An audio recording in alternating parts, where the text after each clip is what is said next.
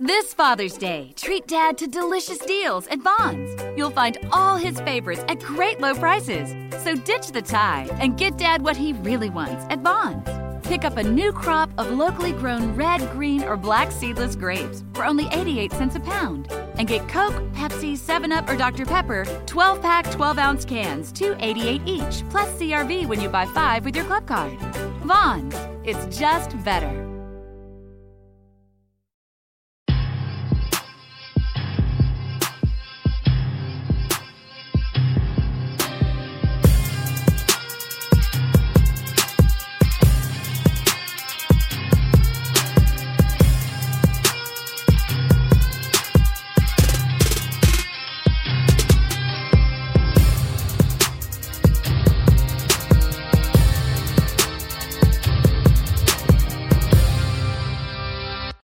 Hello and welcome to an all-new episode of Talking Black Sales. I am one of your hosts, Kente, all the way live from Los Angeles, California, and I'm here once again to break down another episode of Black Sales. I am here with my wonderful co-host. I'm going to start off with the one and only Yardley. How you doing, man? Hey, I'm doing great, Kente. Look forward to this discussion. You know, every time we jump back into talking black sales, my excitement level goes up. But also it's kind of good to get a refresher, seeing as we're over, I guess we're over a year removed from the show.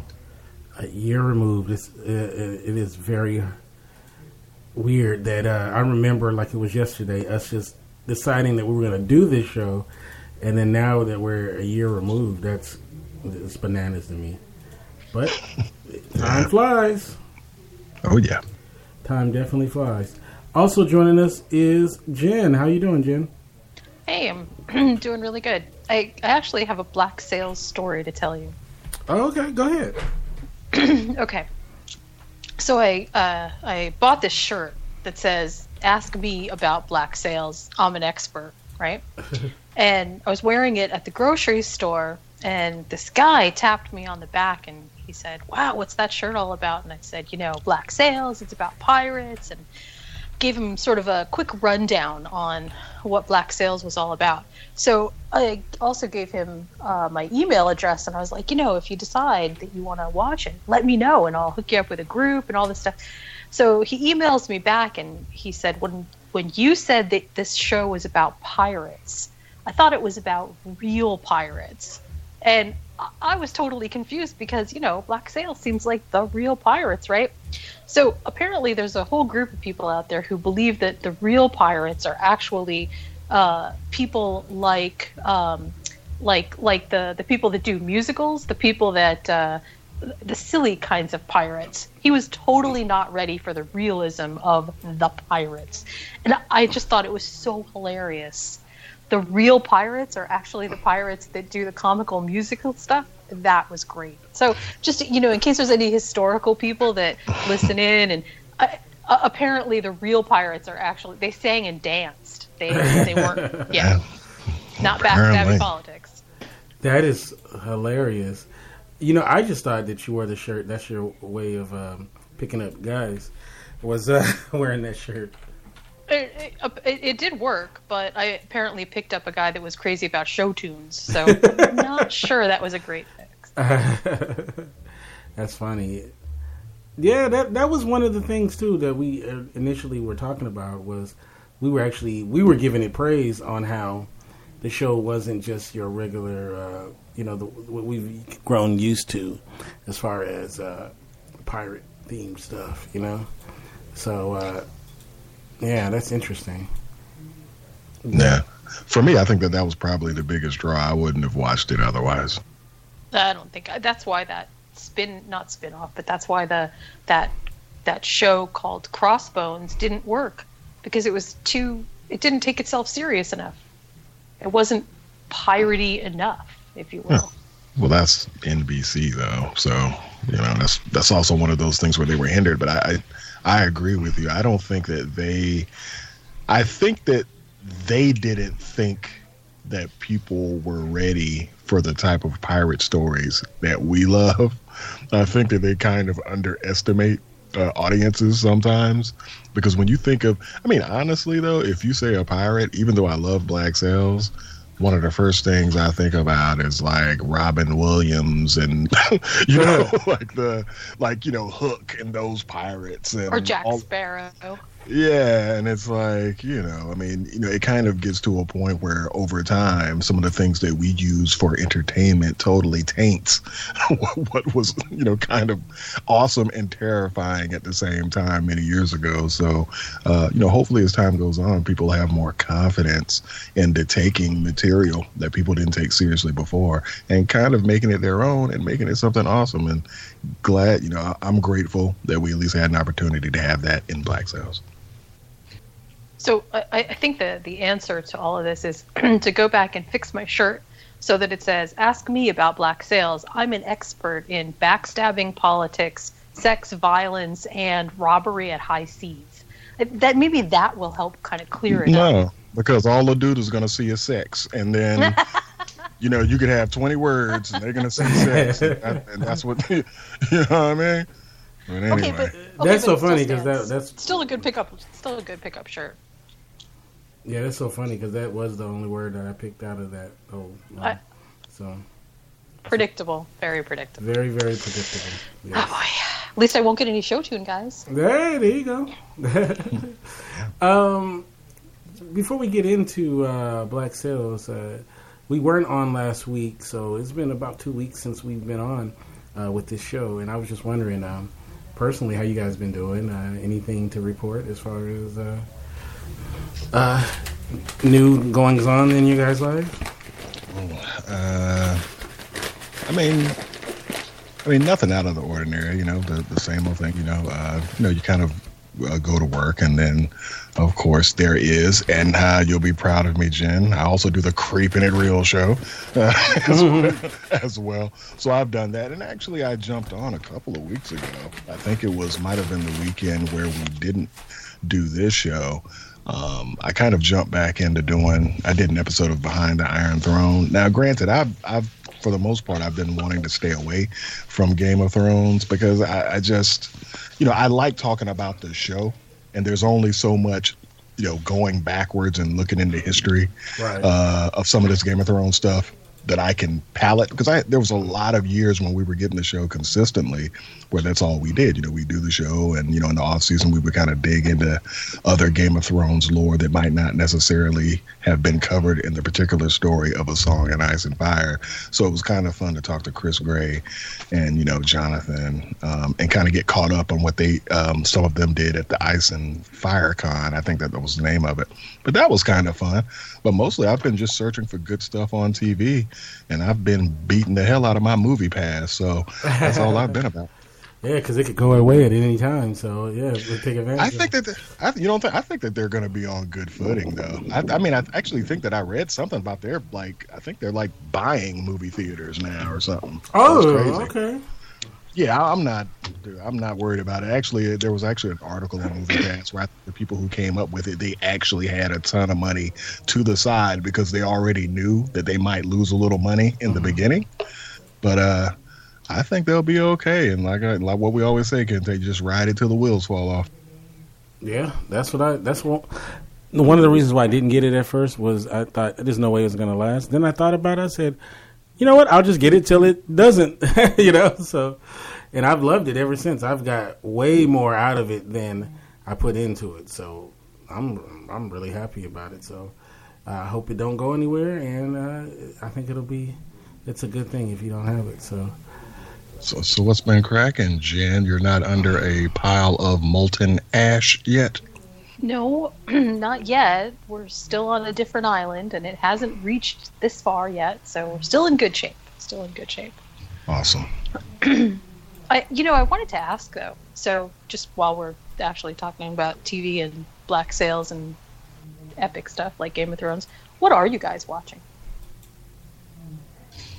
I'm trying to remember the last thing that I think the last, actually, I am on, I think, episode 5 of Westworld. I actually took some time, and, I've I might not make it all the way through an episode, not because it's not a decent episode. It's just once I start watching, I'm usually lying in bed, and then next thing I know, I'm out, and I'm having to kind of go back and rewatch it. But I think I'm around the middle of the first season of Westworld. Well, actually, there's still a couple more episodes left of this season, correct? Yeah. Of this season, of the season of season 2. Yeah, it's not over. There's a couple. Right? No, yeah. not yet. So I was doing that, and then you know what? Another thing that I watched, and it wasn't recently, but something that I really did enjoy watching. It was on Hulu back when I had that. Future Man. I really dug that. I really dug that show. It's funny. It doesn't take itself seriously, and I think that it has a decent premise. So I think the writing's good. So I definitely recommend that to both of you. Okay, Future Man. All right. Yeah, it does sound kind of good. A show that I'm looking forward to watching, even though it's going to be on CBS All Access, is the show Strange Angel, starting on the 14th of June. I'm really excited about it because that story is a story that I've, always thought would make a great movie or a TV series or something like that, about Jack Parsons and the beginning of rocket science and all the crazy stuff that happened with that.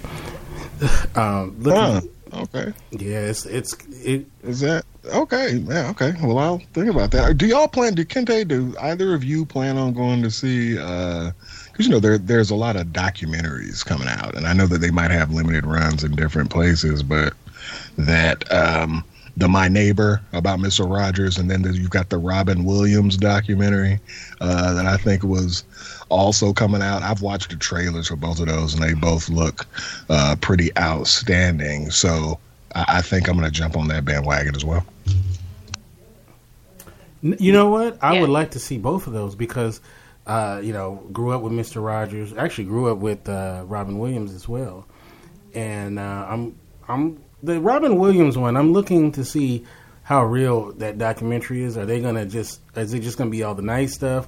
Are they going to go into the controversy with him and, a lot of the, the shady side of Robin Williams as well? Yeah, you can't leave that out. Yeah, so, the real talk, I like Robin Williams, first of all. I think he's a fantastic actor, and, a really good comedian. But a lot of comedians hated his guts because he was a joke thief. And he was an admitted joke thief, and where he got knocked on his ass many times and had to pay, other comedians because he would steal their stuff. So I wonder are they going to clean that stuff up? Or are they going to really or is it just going to be like, oh, all the great things that he did and all of that stuff? Because, if it's well-rounded and they cover everything, then I'm going to watch it, And he deserves to be thought of, highly, but he also, that other side needs to be pointed out as well. What's up, Jen? You got quiet. Robin Williams, your uncle? I have such complicated feelings about Robin Williams. I mean, like you guys, I grew up watching Robin Williams, and I have this sort of hero complex about a lot of the stuff that he did. Like it was just so influential sort of in my life in terms of how entertainment gelled in my head. So it's hard for me sometimes to see sort of the darker side of the stuff that was happening with him. And I don't know, it's convoluted for me.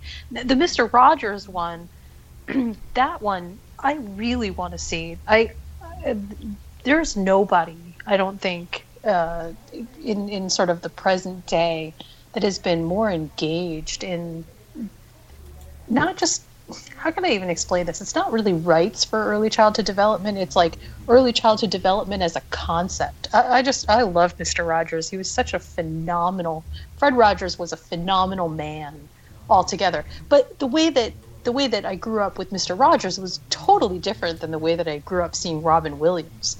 So I don't have like super complicated feelings about Mr. Rogers, but I have really super complicated feelings about Robin Williams. I don't know.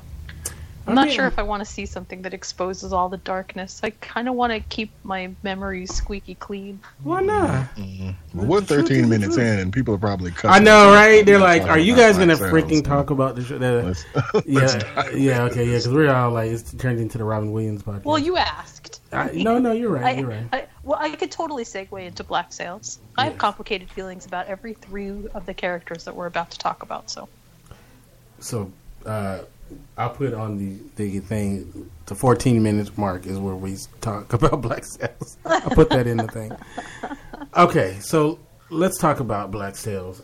We're going to be focusing on 3 characters today, and these 3 characters, as asked by the fans. So this episode is not a hit. It's all our fans' fault.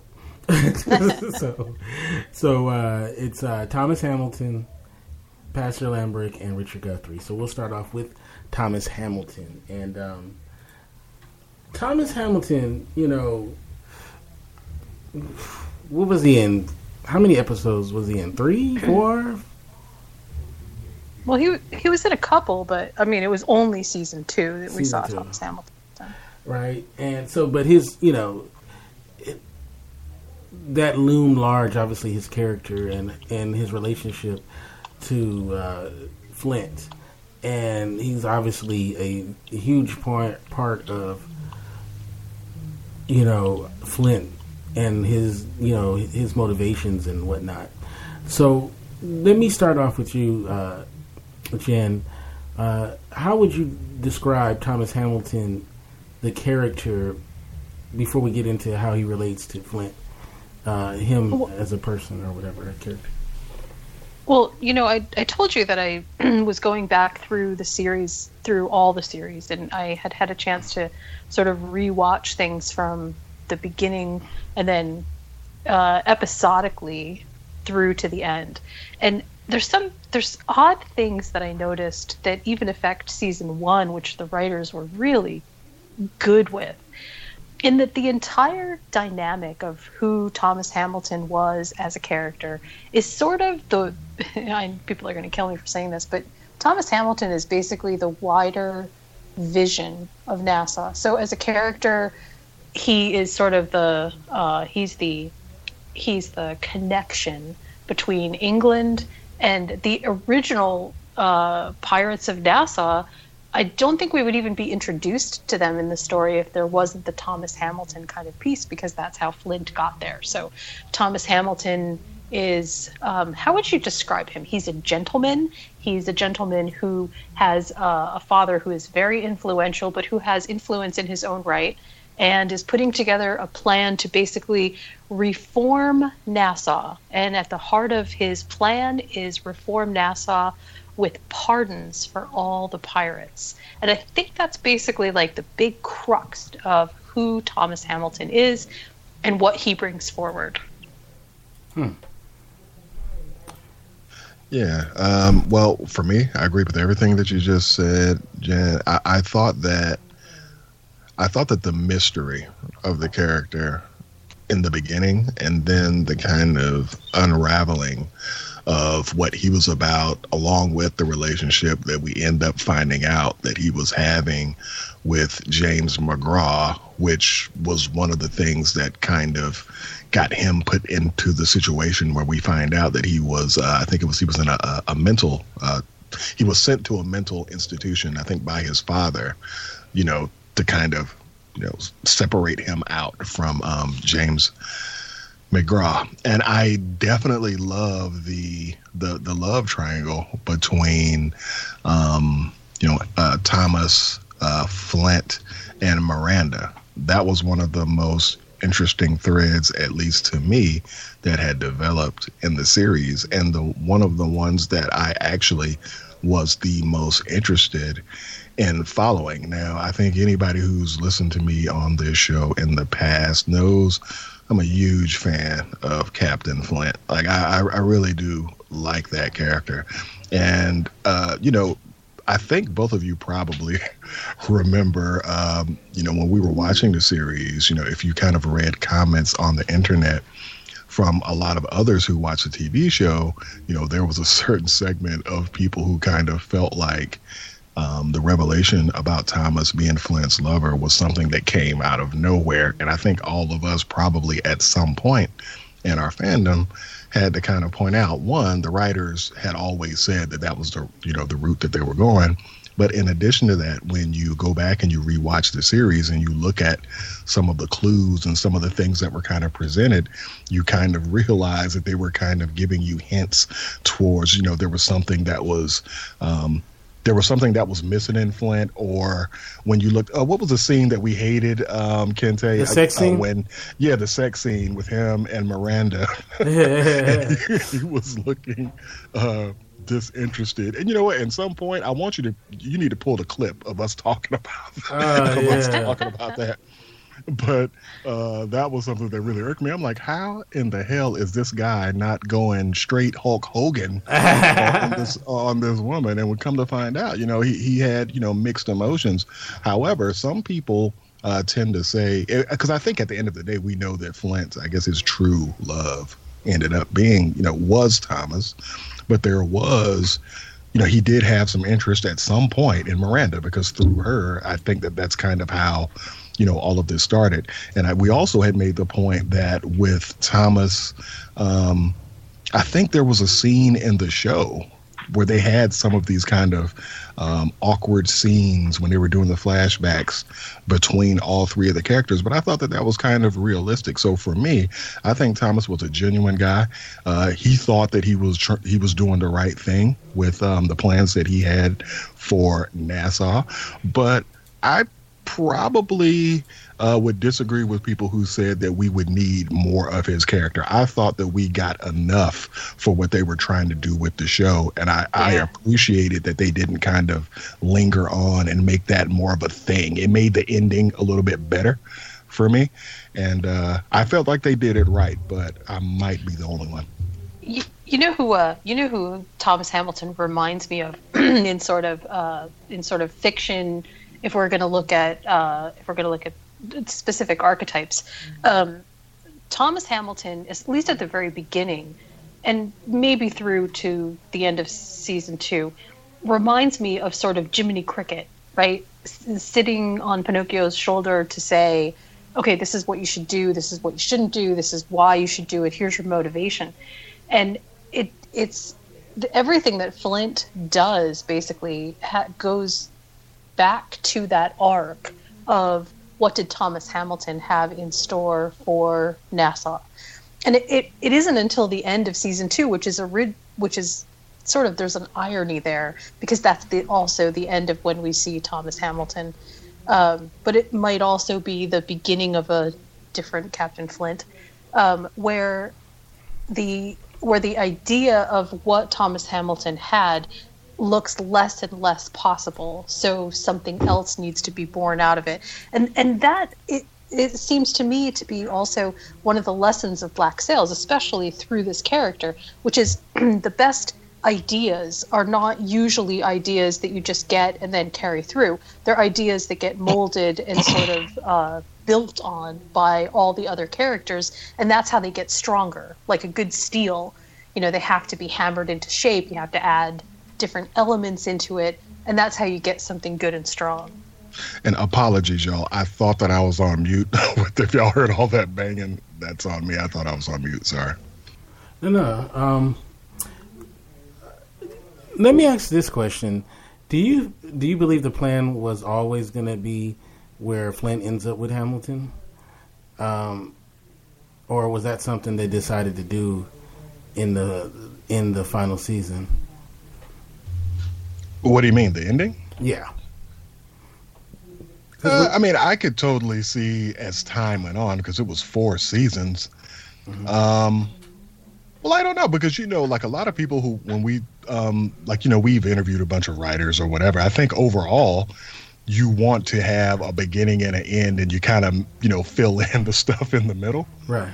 I think that I believe that the way that it ended was something that they planned, but how it got executed, it might have evolved over time. But the writers had stated, at least we know for sure, that the relationship aspect was something that they always went with.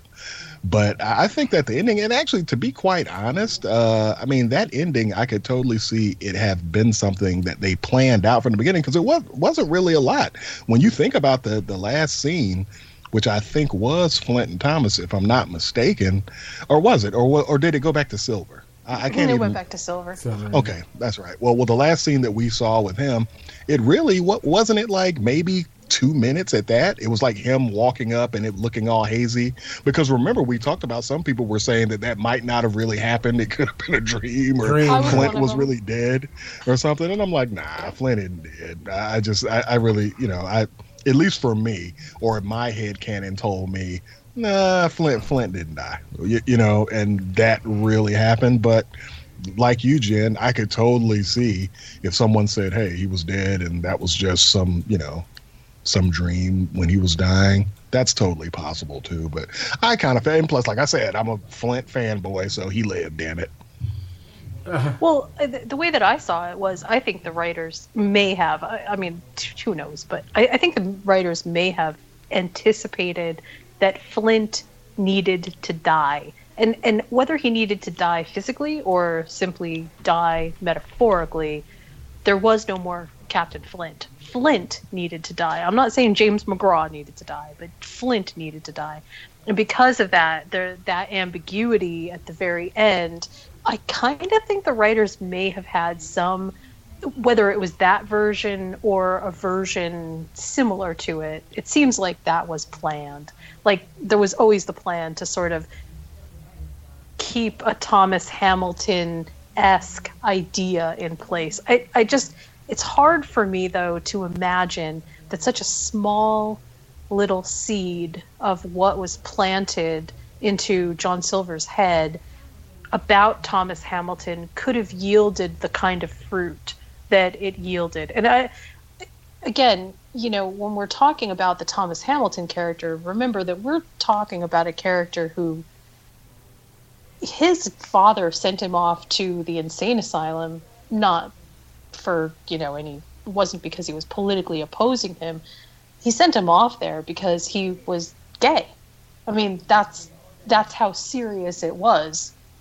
I forgot who it was that told Flint, "You're lucky that we're not having the rest of this conversation basically with you in a hangman's noose." That's how serious it was. So, in terms of how Thomas Hamilton was presented at the end, it seems to me like that developed over the course of the writing, and not necessarily that at the beginning of the series we know how it's going to end with Thomas Hamilton and Flint being together, McGraw being together. Does that make sense? It makes perfect sense. I'm looking at the scene right now when the final scene, and where they embrace and they start kissing. And it's so funny because everybody else is like totally ignoring what they're doing right now. Yeah. And you know what? And that's one of the reasons why when people say that they think that Flint died, that is the reason why I'm like, maybe he is dead. Because there ain't no damn way you're going to have these brothers and sisters out there not going, what the fuck? What the hell are you doing? You know what I mean? But, yeah, they just sitting there just looking. Yeah, but I thought that it was shot great. I mean, and I was happy because when you think about it, and I definitely want to get your perspective on this, Jen, when you look at everything that these characters went through, especially Flint and Silver, but since we're talking about, Hamilton in this context, I mean, for me, I kind of felt like I thought that the ending was solid, but something in my gut tells me that it was a purpose of the people who were writing for it to have that ambiguity to kind of keep the conversation going that we're having now about the characters. So I envy them with what they did with the show. I see. I think that this was, in some ways, it was an open circle question in season 2. What happened to Thomas Hamilton's dream? And we see over season 3 and season 4 that Thomas Hamilton's dream did not pan out, and that there was not what they expected to happen happened. Now, other things happened, but not what Thomas Hamilton had dreamed in particular. And so at the very end, what we see is Thomas Hamilton basically, and Flint, but let's just stick with Thomas Hamilton for the moment. His dream gets to be sort of closed in the circle, because while what he wanted for NASA didn't happen, what he wanted with James McGraw did happen. And so it felt like there was some purposeful closure to the Thomas Hamilton story, because it was such an open, looming thing through seasons 2, 3, and 4. Yeah. And that's kind of that's why I think they sort of made it ambiguous too, because although it closes the Thomas Hamilton story, it doesn't close the door on the idea that Silver actually killed Flint on the island either. It just closes the idea of who Thomas Hamilton was and his story. Oh, absolutely. And how many episodes did we get Alfred Hamilton in, Thomas's father? It wasn't many, right? Like 2? Oh, his dad? Yeah. I think it was 2. It was like a couple. Yeah, it was like a couple of episodes. Now, and before we move on, one of the other reasons why I think that Flint had survived, when we look at everything that Flint did up until they were on the island, and Silver was sending his men to go get him, like Flint pretty much just ran through all of them. You know what I mean? Right. And I personally don't think that Silver could kill Flint in a fight. I just don't. You know what I mean? So I just don't. So for me, because what was it? It was a gunshot or something. How did it? Refresh my memory, y'all. Like, wasn't there like a scene where they were in the forest, then a gunshot went off and the bird started moving or something like that? So Silver gave Flint basically an ultimatum and said, "Look, either we're going to do it this way, or you're going to die. Either you come with me peacefully and we leave this island and we leave the treasure behind and all that." And he gave Flint that choice, and he was holding a gun to him. So we have to believe that either Flint left with them peacefully at gunpoint, or that Silver killed him. Hey, what do y'all think that Thomas would have, like, if Thomas could have spoken to Flint through this journey that he was on, when we got to the 4th season of this show, if Thomas was able to talk to Flint, and like when he finds out that Flint turned into one of the most, notorious, pirates that was around, in this story, and all of that stuff, what type of things do you think that Thomas would have told Flint? Like, do you think that he would have been able to, just because they were in love, you think that he would have been able to reel him back?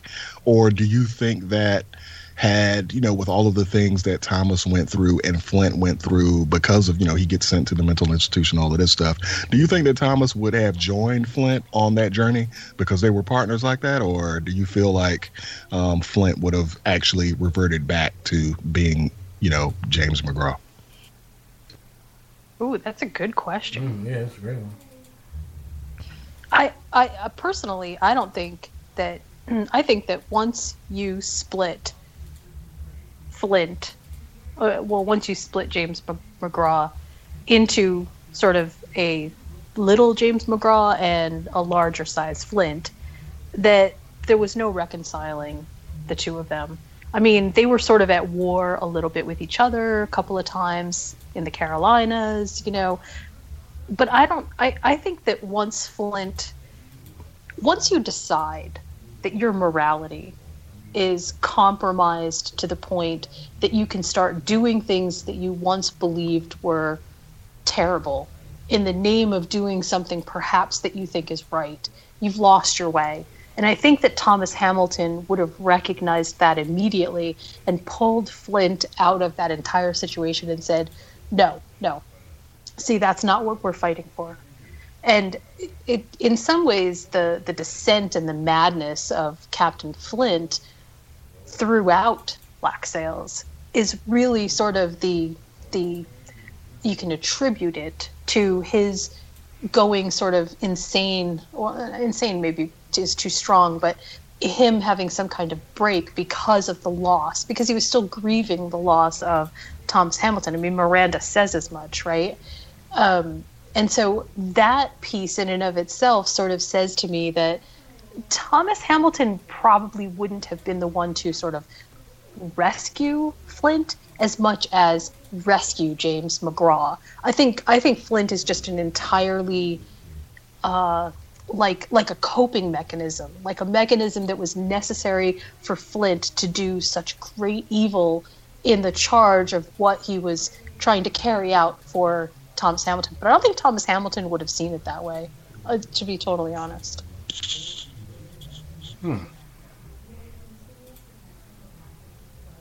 Wow, that's interesting. That's deep. I don't know, man.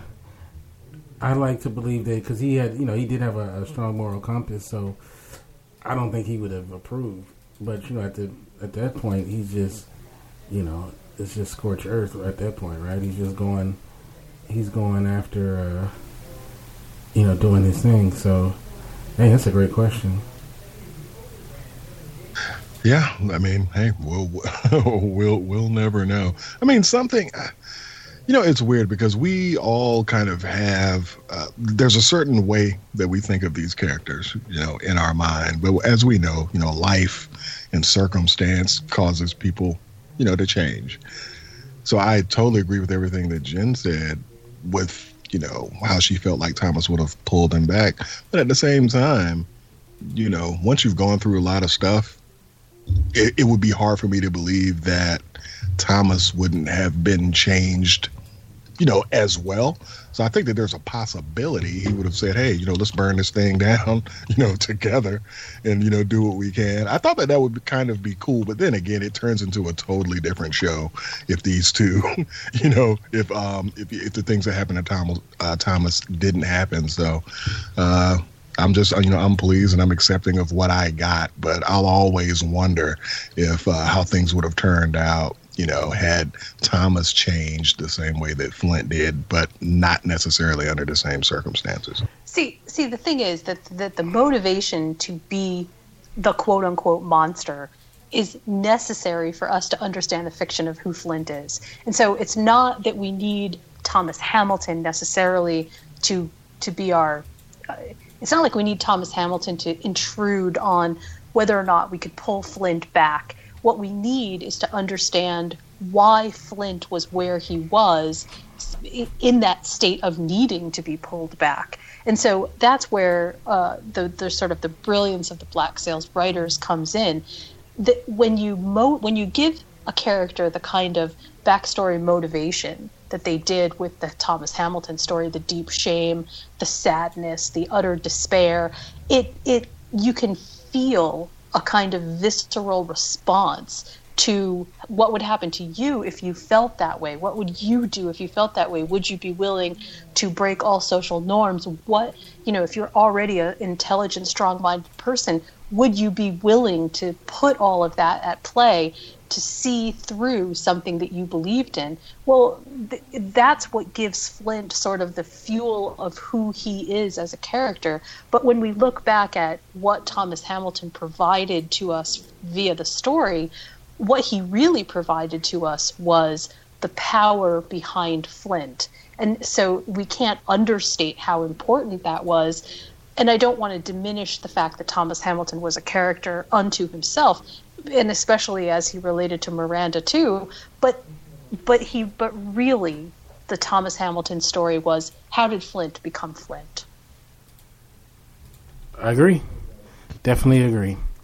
All right. So before we move on to our next character that we're going to be talking about, I want to also mention that this is actually a milestone in our podcast that I probably should have mentioned at the beginning of the show.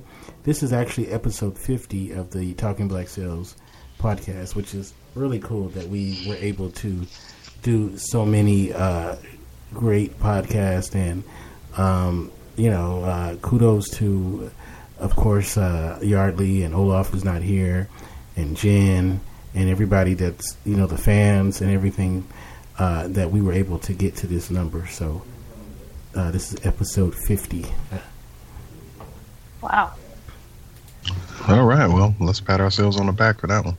That's right. In the podcasting handbook, it says celebrate every milestone, no matter how little or big. I wrote that. I wrote that handbook, by the way. Free virtual rum for everybody. That's right. Yep. If you're listening, you should totally take a drink of, pretend rum. Well, real rum if you got it, but. All right. So next is Pastor Lambrick, who, we had a great opportunity to interview Mark Elderkin in the first season, and his character was really big in the first season, and then it dwindled as it went on. I'm not blaming his appearance on our show for the reason why, but he was definitely a great guest and a very good character.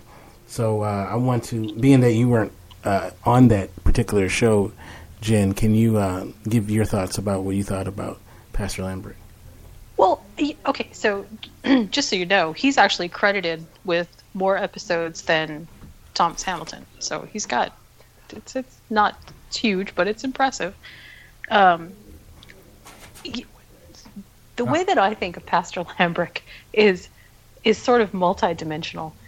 I think that Pastor Lambrick gives us the ultimate view into the Miranda side of the island, the interior of the island, if you will, and the kind of odd juxtaposition in morality that existed. I'm sorry, real quick, can Yardley and Jen, can you look at Facebook Messenger and continue? Sorry.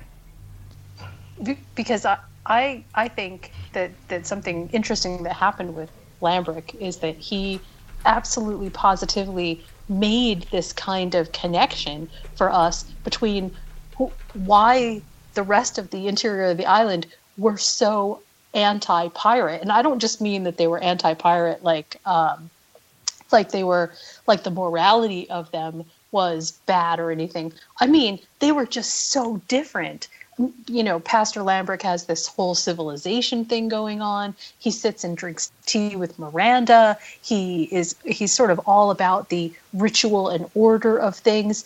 And it was such a nice little segue into this is who those people were, and this is why they were so different from the pirates. I mean, that's how I see it. What do you think, Bradley? You know what? Something else that I found that was kind of interesting by the way that they utilize character, and one of the reasons why I think that the show closed so strongly was the fact that like other shows might not have necessarily incorporated Pastor Lambrick into some of the more pivotal moments that happen, later on in the season. A lot of people might not even remember that it was Pastor Lambrick who tried to, I don't know if you call it last rites or whatever, but he gave, Charles Vane essentially his last meal and, Right. gave him an opportunity to, I guess, ask for forgiveness for his deeds. And, I thought that was kind of cool, the way that they made sure that a lot of the characters that we would probably consider to be minor, they managed to give everybody a little bit of something down the stretch. And if you did happen to hear our episode, and all of our episodes are available at Indie, I think it's I don't know if he changed it to .net, but indieradio.org. Yeah, it's indieradio.org.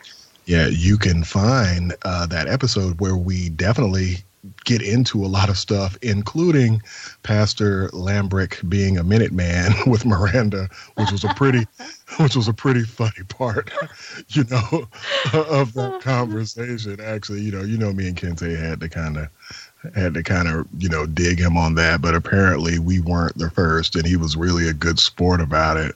But his character, essentially, in a nutshell, I don't know. What would you call him? Is he kind of a neutral observer, kind of? Do you think that he kind of goes whichever way the wind blows? So I wouldn't call him a neutral observer. What I would call his character is a story kind of idea called a Threshold Guardian.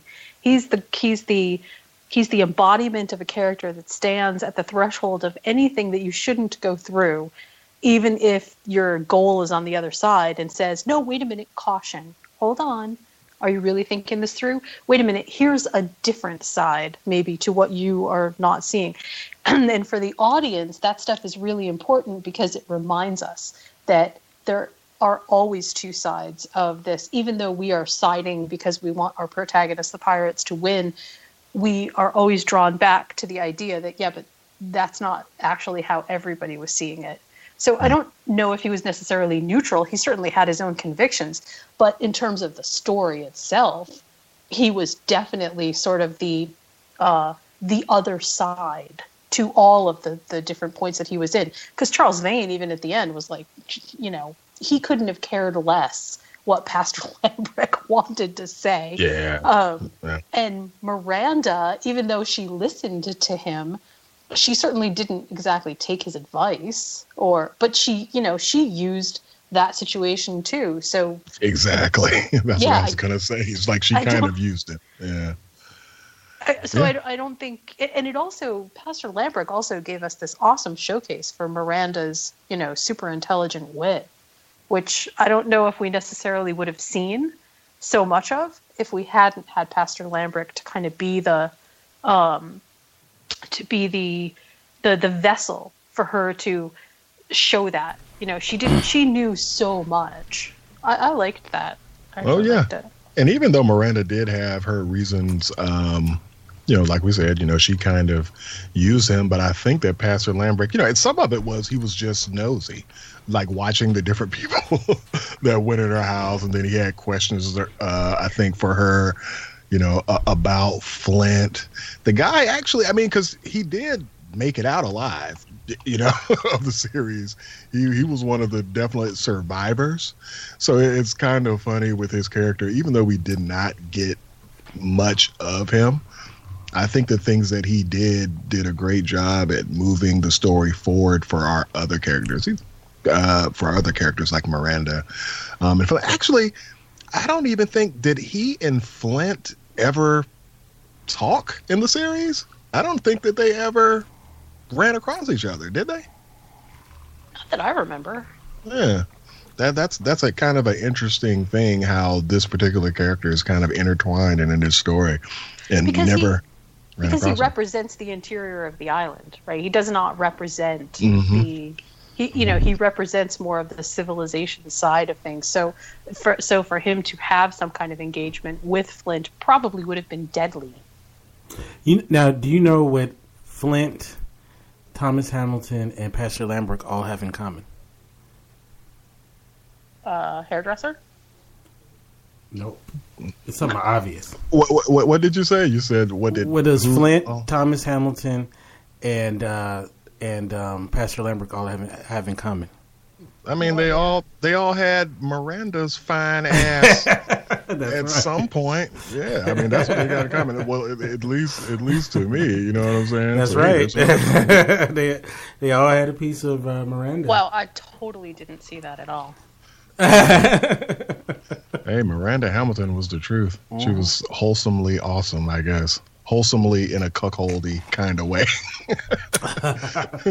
But she did her thing. But Pastor Lambrick, I could totally understand if someone who watched the show, Pastor Lambrick, even though we talk about it on the show and we made a point to ask the fans who were in the group what they wanted to hear, Pastor Lambrick is totally a character that if you weren't a person who was like into message boards or really into talking about black sales more in depth, he's totally a forgettable character, though.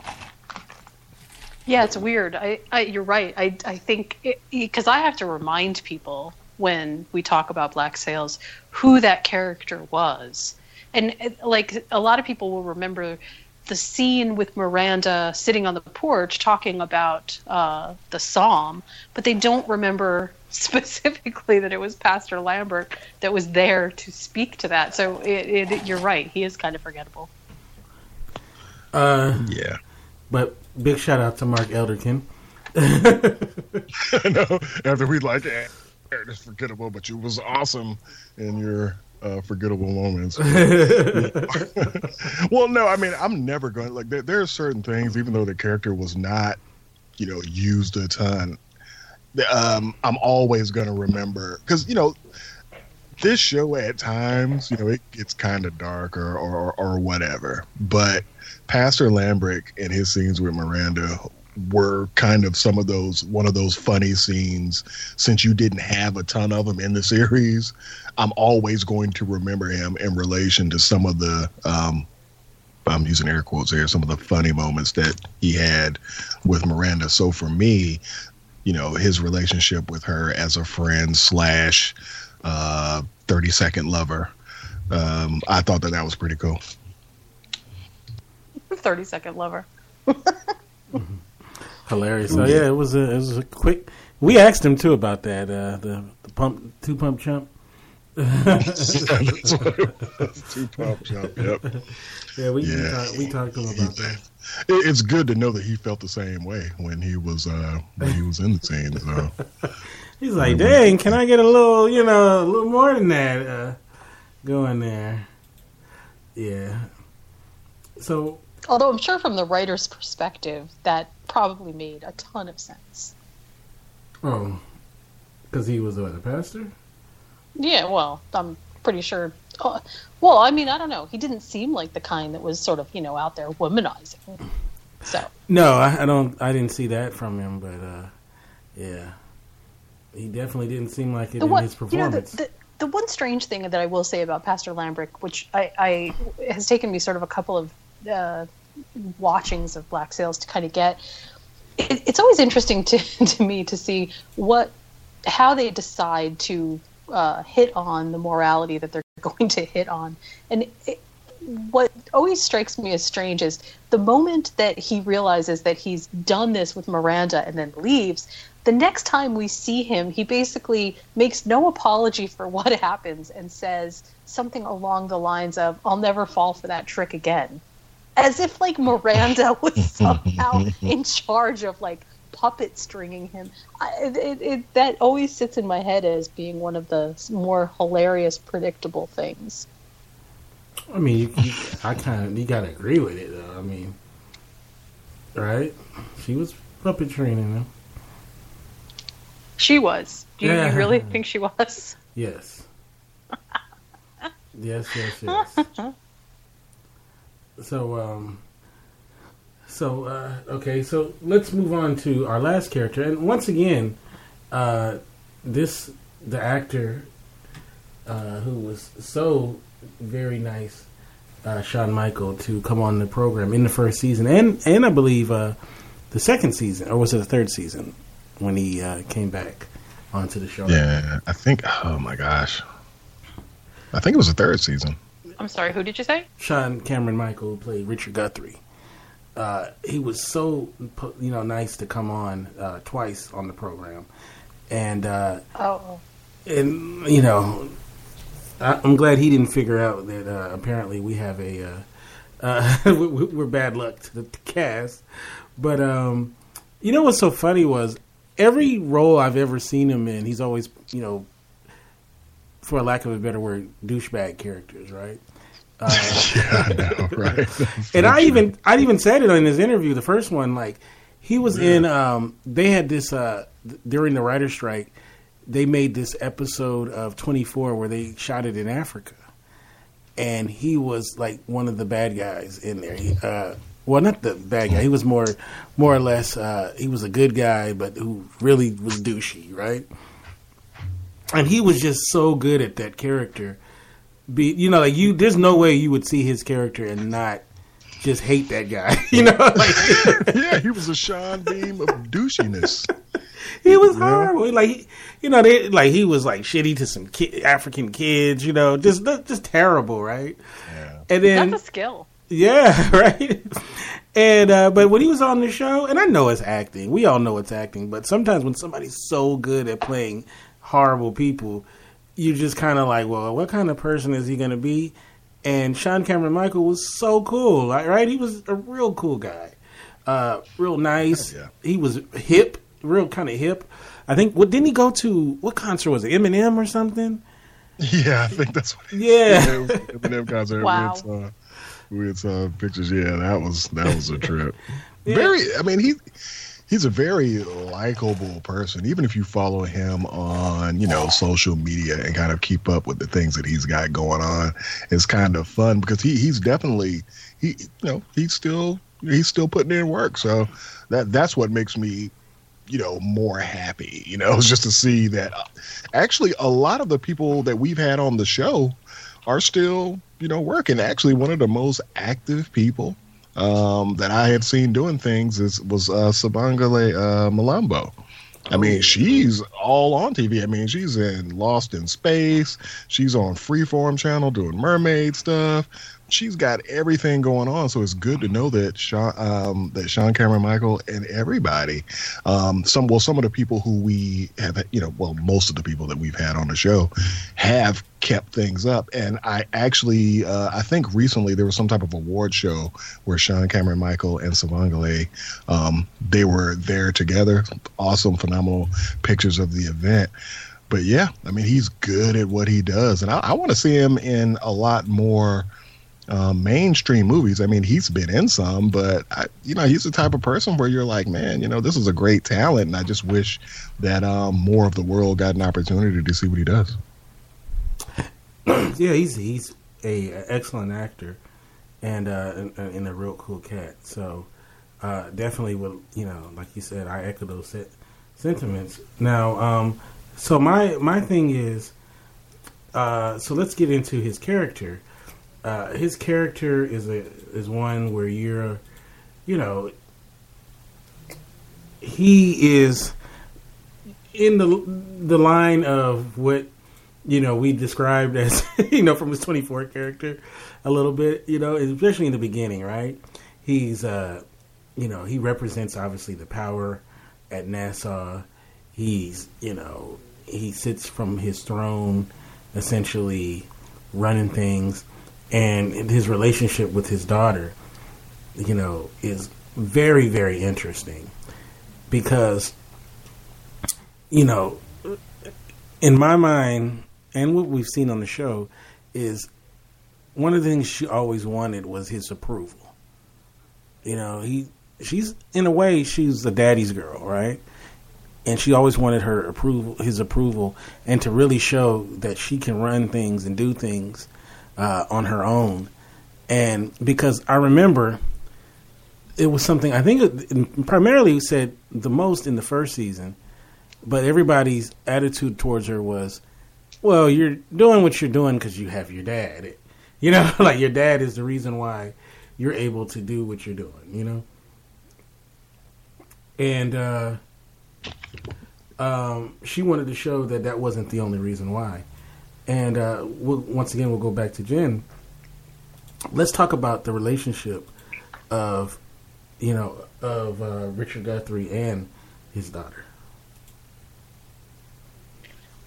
Well, this is one character relationship that actually sort of always kind of gets to me a little bit, because in some ways they sort of did it too well. Like, it has a kind of hyper realism to it that is disturbing, to say the least. And it's not a caricature. It's not caricature of the relationship. It's like it's an actual, real, sort of granular pain to it, and it feels like maybe there's something even that we didn't see. Like there would be a great story all by itself of the kind of house that Eleanor Guthrie grew up in and what she saw, and it would make an amazing story all by itself. But in terms of in the context of Black Sails, that relationship was, in a strange way, that relationship felt like it was the most toxic of any relationship that any of the characters had.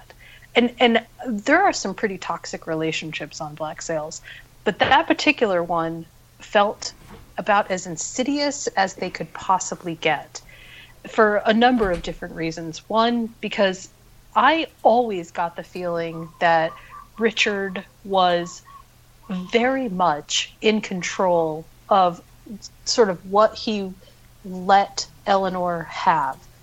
The successes, the failures, the everything. I mean, even trying to sort of plant Mr. Scott in a place that he could control Eleanor was, it felt so incredibly, I don't know, masterful in a really bad way on his part, but it also felt like, you know, these kinds of people, these kinds of sort of tyrants without having the huge tyrant personalities, that's why it worked so well, because his personality didn't match the sort of malevolence that he had in all of his actions.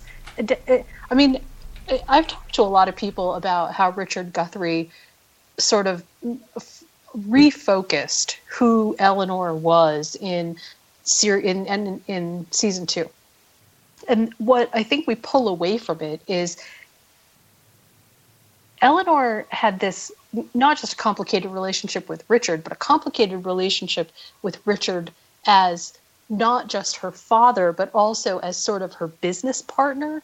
And so it's weird, because when you think about who Richard was he first and foremost the business partner, or was he first and foremost simply being the manipulative person that he was? And sometimes I can't really tell, because even when Charles Vane says things about what he said as his last, and what he believes, that putting daughters before profits and all of that, there's still something that seems missing out of that equation. I can't put my finger on it, but I'm really interested to hear what you guys might say.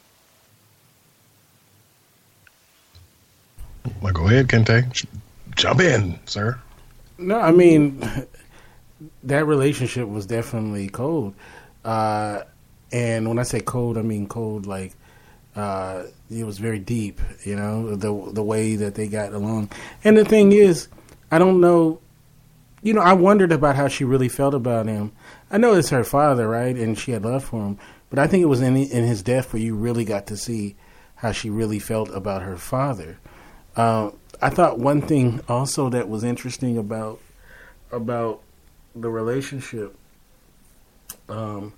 is that I wonder, you know, we wonder if Dad did what he did for her benefit, or was it like, did he do it to protect her, or did he do it for his own end or whatnot? And ultimately, I believe that he did it to protect his daughter. I think he was a caring father. Maybe he didn't know how to show it, you know, but I think that he was. So, I mean, so ultimately, you know, I think their life is a lot of what could have been. Yeah. Yeah, interesting. Do y'all think that, you know, we had this conversation, I think it was actually I think it was the episode prior to when he came back on after his character was killed off. You remember how we were talking about, because we know that his relationship with her was, you know, it was really awkward, and sometimes it was painful. But I think right before he died, there was a scene where he and Eleanor were outside and they were talking, and I think I had felt like in his own way he was kind of trying to make amends with her. And you know, it was right before he died, because you know that's the way TV does it. You know, once people start making up and it's been, you know, this crazy relationship, usually one of those characters is going to die. I did like before he died in his own way, because it wasn't really overt. I do think that he was trying to make peace with her, but you know, Vane was tracking him down at that point, which we really didn't know as viewers. But I thought that their relationship, I'm kind of with Jen. It was awesomely aggravating. You know how they interacted with one another. But for me, I could tell that even though their relationship was, I guess you could deem it as kind of a bad, you know, relationship, I still think that they both loved each other in their own type of way. Yeah, I mean, yeah. Go ahead. There's a difference, right, between boy, I don't even know how to describe this one, but you know, you can when you grow up with somebody, you can love them because they're your family and there's a bond there and it just exists. But that doesn't mean that after they have hurt you so many times that one or two or even three overtures of doing something good and nice for you. I think Eleanor puts it best in that one scene where she sits down with him and says, I'm going to just lay it all out on the line with you and tell you exactly what I think of what is happening here. Because he comes in and says, you know, you're so close to getting everything you wanted and I'm here to help you get it. And she basically throws it right back at him and says, look, I don't believe you. I think you've got other motivations going on here. I don't know what you're even doing here. There's a part of me that thinks that the Richard Guthrie character at that point, although he could see a path for Eleanor's and his interests to intersect and where it was possible that they could do a mild form of sort of reconciliation, I don't think that love is sort of the kind of, I don't think that's the foundation of their relationship. I think the foundation of their relationship at that point is, let's say, one of they mutually needed each other. And to that end, it was really important because Eleanor really needed his money. And Richard, I think, really needed to have somebody be the front of Nassau that he didn't have to get his hands dirty for. She could handle all of that for him. So I'm not trying to like break anybody's fairy tale about, you know, did they love each other? I'm sure they did. But that foundation, I don't think it was built on love. That never, even when people were coming in as Eleanor was mourning, she makes a big statement about these people aren't really here to mourn my father. They're here to tell me what side of the street they stand on. And everything is seen through that lens. And so I don't know how to sort of divorce the idea of Eleanor and Richard and their relationship from the wider piece, which is the Guthrie story of Nassau altogether. Does that make sense? No, it makes perfect sense. Mm-hmm. It makes absolutely perfect sense. Yeah, you know, I it's one of those things. The one thing I love about the relationship, it's complicated, right? It's just not. It's not straightforward, if you will. And I think what it does, it lends itself to just even when you go back and you check it out, you know, it's different. It's riveting, you know. You know, in a strange way, I think Eleanor's choice, not to get too far into Eleanor, but Eleanor's choice to be with the governor, I think, was actually 100% molded by Richard Guthrie. 100% Richard Guthrie basically was everything that Eleanor didn't want out of a relationship, and the governor stood for something that was completely opposite of what Richard Guthrie was. That's what she saw in him. So it's kind of it's interesting. You're right. It's complicated, but it's very interesting that Richard Guthrie was such an incredibly multi-dimensional character. For as little screen time as he actually had, there were a lot of facets to Richard Guthrie. So I guess that pretty much wraps it up. Any last words about any of the characters before we say goodbye? You know what? No, I mean, definitely of the characters that we talked about, of course, Richard Guthrie had a little bit more screen time than the other two, but I definitely love talking about that character, and I can't wait to see what the people in the group, who are the next three people that they pick, because I think we're doing a good job by actually putting it in their hands, the type of content, you know, that they want. And I do agree with Kente. I think, what did you say the other week? You said that we're going to have a poll, and as long as you vote the right way. Right. So I think we're still going to hold on to that philosophy, because anybody talking about, we need to talk about, you know, Babatunde or Esther, You're not gonna get you're not gonna get us to do that. So let's root against the Babatundes and work more towards some of our core characters. If we pulled out a Babatunde episode out of our butt, I would be very impressed. I don't think I would too, because literally there's nothing to go off of, even though he was an intimidating presence. Oh yeah, I hate it when he think died. next up in terms of interest is basically the triad of women that sort of dominated the story. That is Eleanor, Max, and Anne. So in terms of what we came up with in the poll, those are sort of that's the next big block. I'm sorry, say that one more time. You kind of cut out. The next big block in that poll was Eleanor, Max, and Anne. That's the next big part of the poll, and it's like those are the pivotal triad of women power in the story. Okay, yeah, I can dig it. Look, I like Max a lot, so I'm a huge admirer of her. So I would love to do that. It's funny. Like when the show began, I was all about that. The character of Max, and I maintained that throughout the series. But once we started to get to know more about Miranda Barlow, I just kind of she became the number one.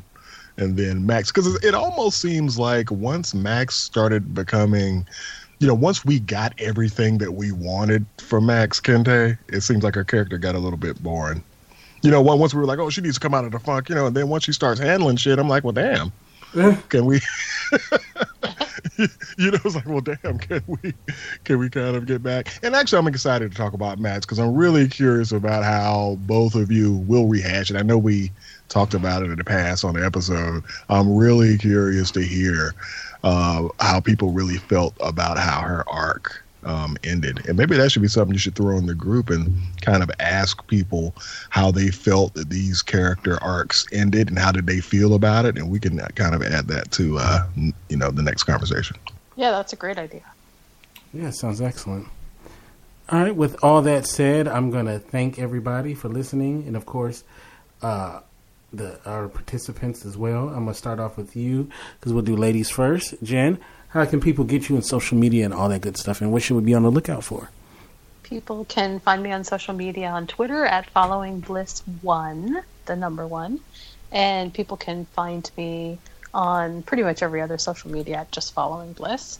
And I don't know, what else can we look out for? Not a whole lot. Although I should plug our other podcast because there's a lot of good cinema that we're doing. So we should totally plug that podcast. Kente, you should do that. I definitely will.